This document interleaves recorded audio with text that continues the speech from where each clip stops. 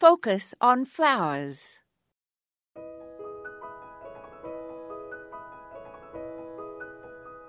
I read an excerpt from a newspaper column written years ago by the famous British gardener Vita Sackville-West.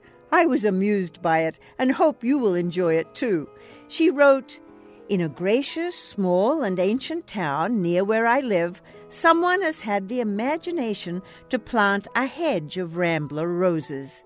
In the summer months, people come from all over the county to see it.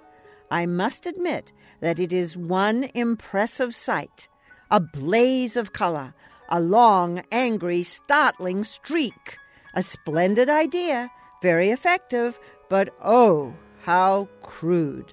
I blink on seeing it, and having blinked, I weep. It is not only the virulence of the color that brings tears to my eyes, but the regret that so fine an idea should not have been more fastidiously carried out. The hedge is made of American pillar, a rose which, together with Dorothy Perkins, should be forever abolished from our gardens. I know this attack on two popular roses will infuriate many people, but if one writes gardening articles, one must have the courage of one's opinion.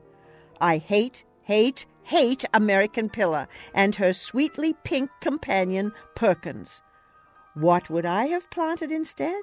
Well, there is goldfinch, an old rambler, very vigorous, very sweet-scented. And when I say sweet-scented, I mean it, for I do try to tell the exact truth in these articles. This is Moya Andrews, and today we focused on Vita's view.